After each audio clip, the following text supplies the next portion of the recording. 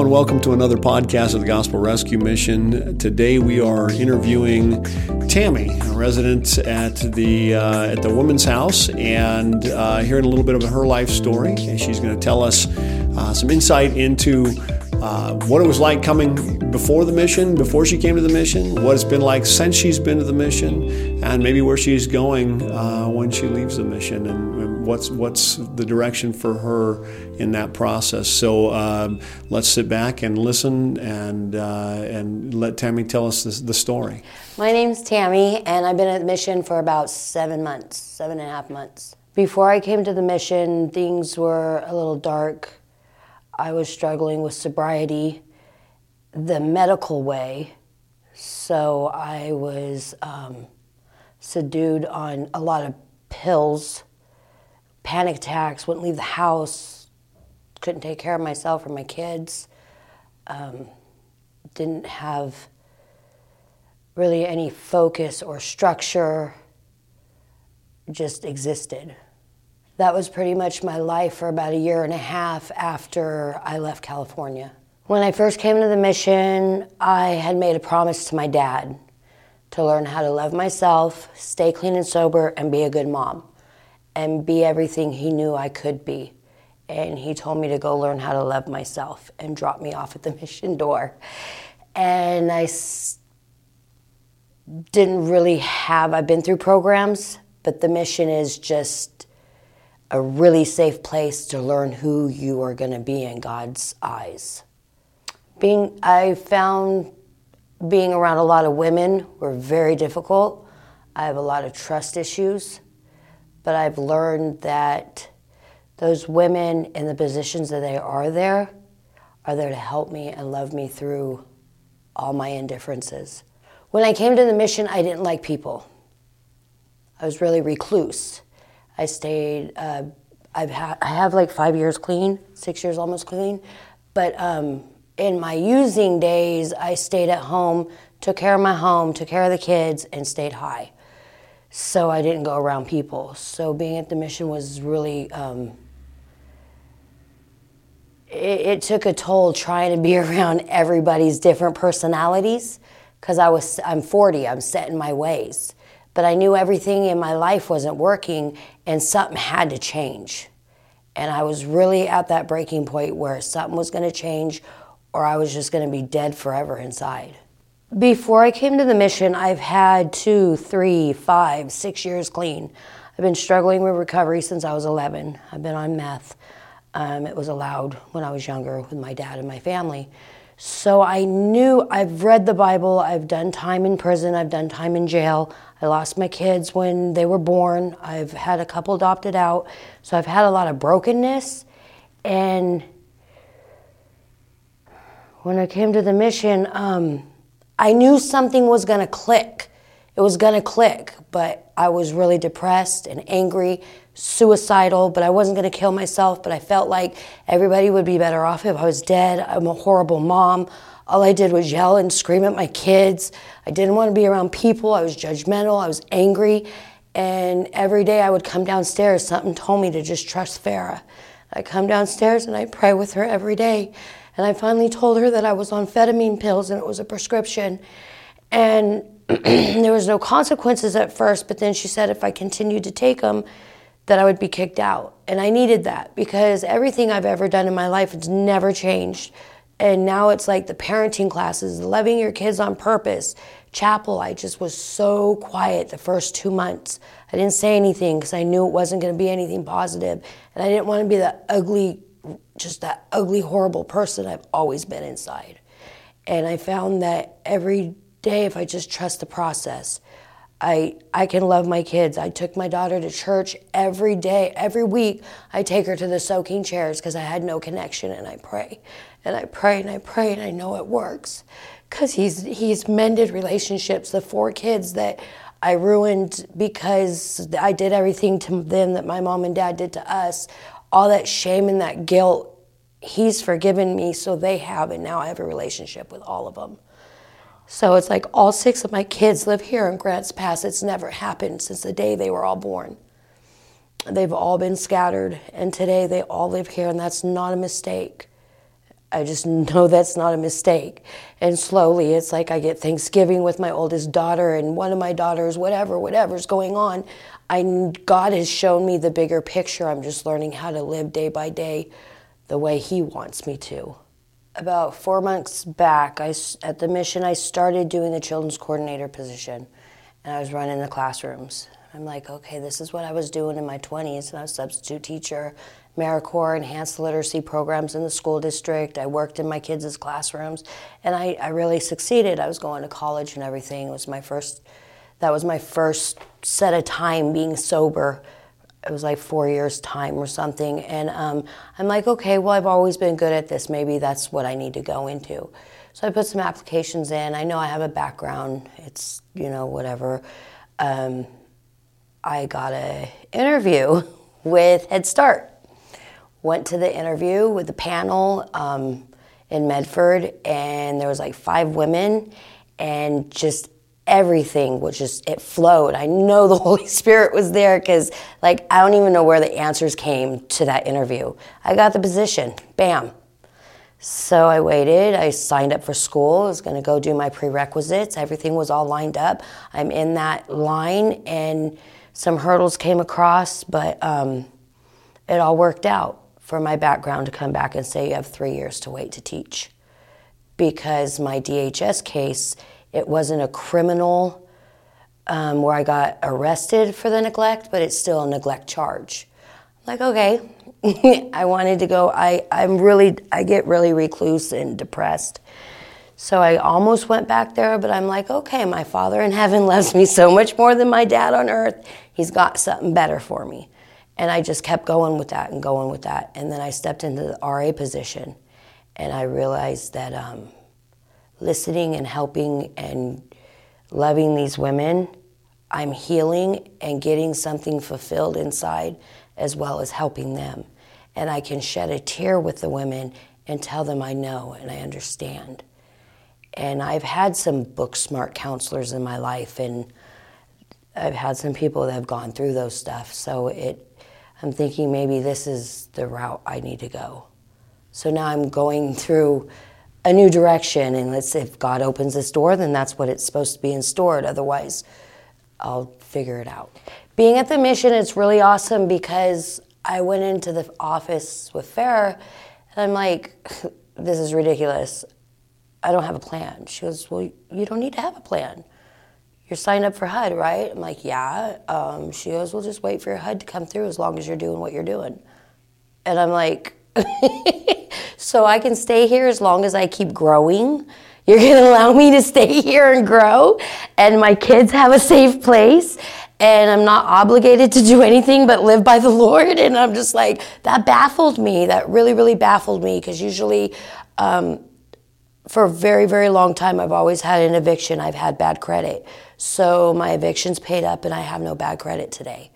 So when I leave here, by doing what I'm supposed to be doing, I can have my own place. Me and my kids will have my own place. I don't have to go get in with somebody because they have the credit, and that happened to me already. My daughter got mad. I went to California, got rid of our apartment, my brand new van, and okay, that's fine. But if it wasn't for her and God using what she did out of good, I wouldn't be where I'm at today. So I'm grateful for her selfishness to put me in the mission.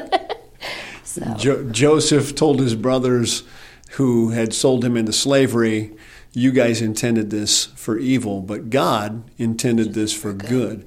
So even in the bad things that happen to us, we can recognize that God has a larger and greater purpose even in that and even through that.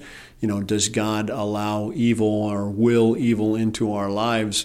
Well, it depends on what you think his purposes are, and when we recognize that God's purposes are good, then sometimes it makes sense of our moments where they don't feel good, right? They don't feel good. They feel like somebody got away with evil. So let me ask you this: what would you say to somebody who's sitting there asking the question, I mean, yeah, is the mission the right place for me? I know my life is not where I want it to be. I know my life is not what I've expected. I'm at the bottom end of disappointment, hurt, anger, whatever.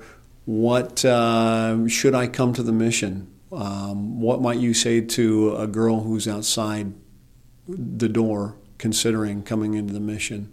When I'm working the desk at the mission and women come in and they ask about it, they read through the rules. It's very overwhelming. It's challenging. There's a lot of rules. When you first get there, I tell them just give it a chance. The first 30 days, you're going to build a relationship with the mission. That's what we're going to do. You just build a relationship. If you don't have a job when you come in, it's 30 days. Just program. Get to know the mission and see if it's going to be a fit. What's it going to hurt? It's 30 days of free room and board. I mean, for me, like, the rules and everything aren't too much because my dad was really strict. So every rule we have in the house, and then the no smoking is like just a plus. I've been needing to smoke cigarettes, but I've had no reason. But I love my kids more than myself, and I know I needed a safe place for them or they'd be taken from me. So I had to make that. I was excited to stop smoking, and it's so hard at first, but then it goes away. The more that you invite God and the Holy Spirit in your life, He takes those cravings away. So I just tell them to come in and get to know the mission, see if it's a fit. And Farrah has a lot of discernment. I tell the women, even when I'm bumping heads with her and I don't agree, I do trust her discernment, and I trust the process, and I know everything in my life has not worked before, and a lot of things are unfair, but it doesn't mean I'm going to run because it's unfair, because there's just, God wants you to be submissive to your bosses, and that's my, I feel like right now that's my job to understand or to do right now, and not bump heads with the people that are my supervisors, because I'm going to get a good position pretty soon, and it's going to be paying, and this is all just paving the path for me. So that is great. Tell me, you just first names, if it's okay, and only if you feel comfortable, names and age of the kids that are with you here. Jaden and Jordan. Jaden's a girl, Jordan's a boy, and they're twins. And how old? 5. 5 years old. 5. 5 years old, all right. Jaden and Jordan, since we got here to the mission, have calmed down enormously. Jordan's a little hyper. He doesn't respect boundaries.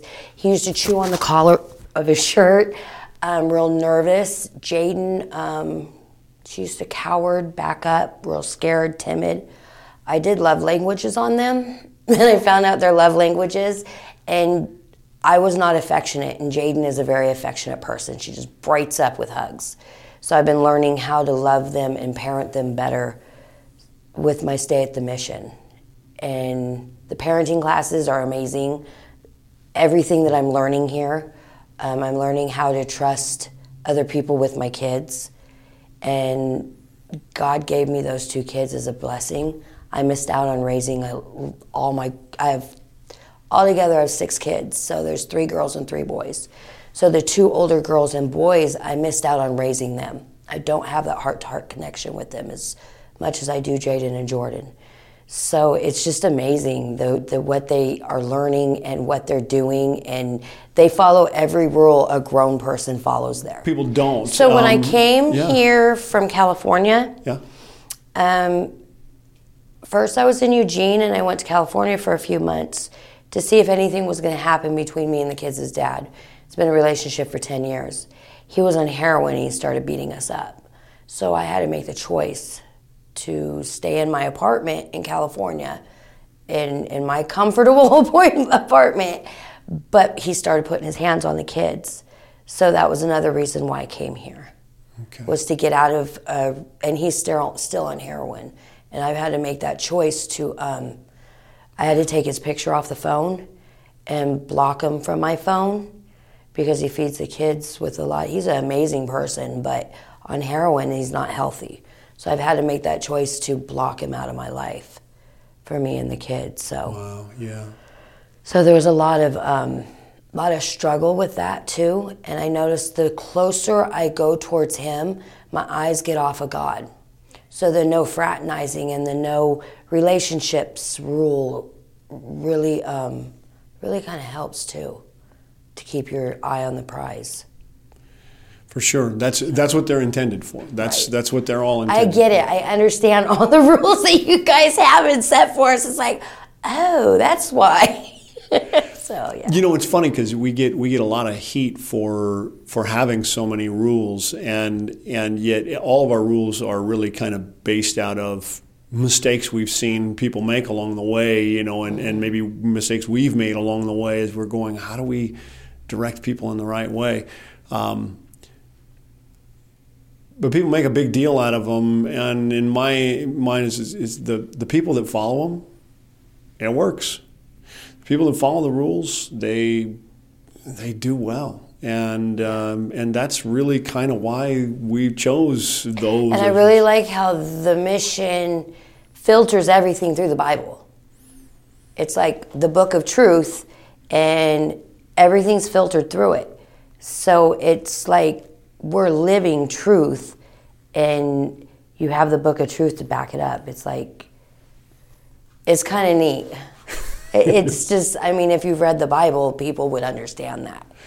I think so. Even a non-Christian, I think, it makes sense if they look at it and they go, well, yeah, all the people I hang out with, I don't trust, and they use me and all these kinds of things. And I go, well, great. Don't you want to hang out with people that like really think it's wrong to tell lies and steal from one another and right. and abuse one another and stuff? And yeah, great. That's kind of what Christians are all about. That's what, when we're at our best, in part, that's what we're all about. I mean, it's at least behavioral, the behavioral aspect of how we live our lives. That's what we're about. Yeah. And well, there you have it. Another great podcast from the Gospel Rescue Mission, and a story of a life being changed by the gospel of Jesus Christ and the power of God through the work here that's going on in Grants Pass every day at the Gospel Rescue Mission. If this meant a lot to you, if this struck a chord with you, would you please consider sharing it with your friends on Facebook? Share it on our website, grantspassmission.org. Check us out there. Like us. Please don't forget to click the donate page and help us out if you can. And thank you again for listening. We certainly welcome you back for another podcast.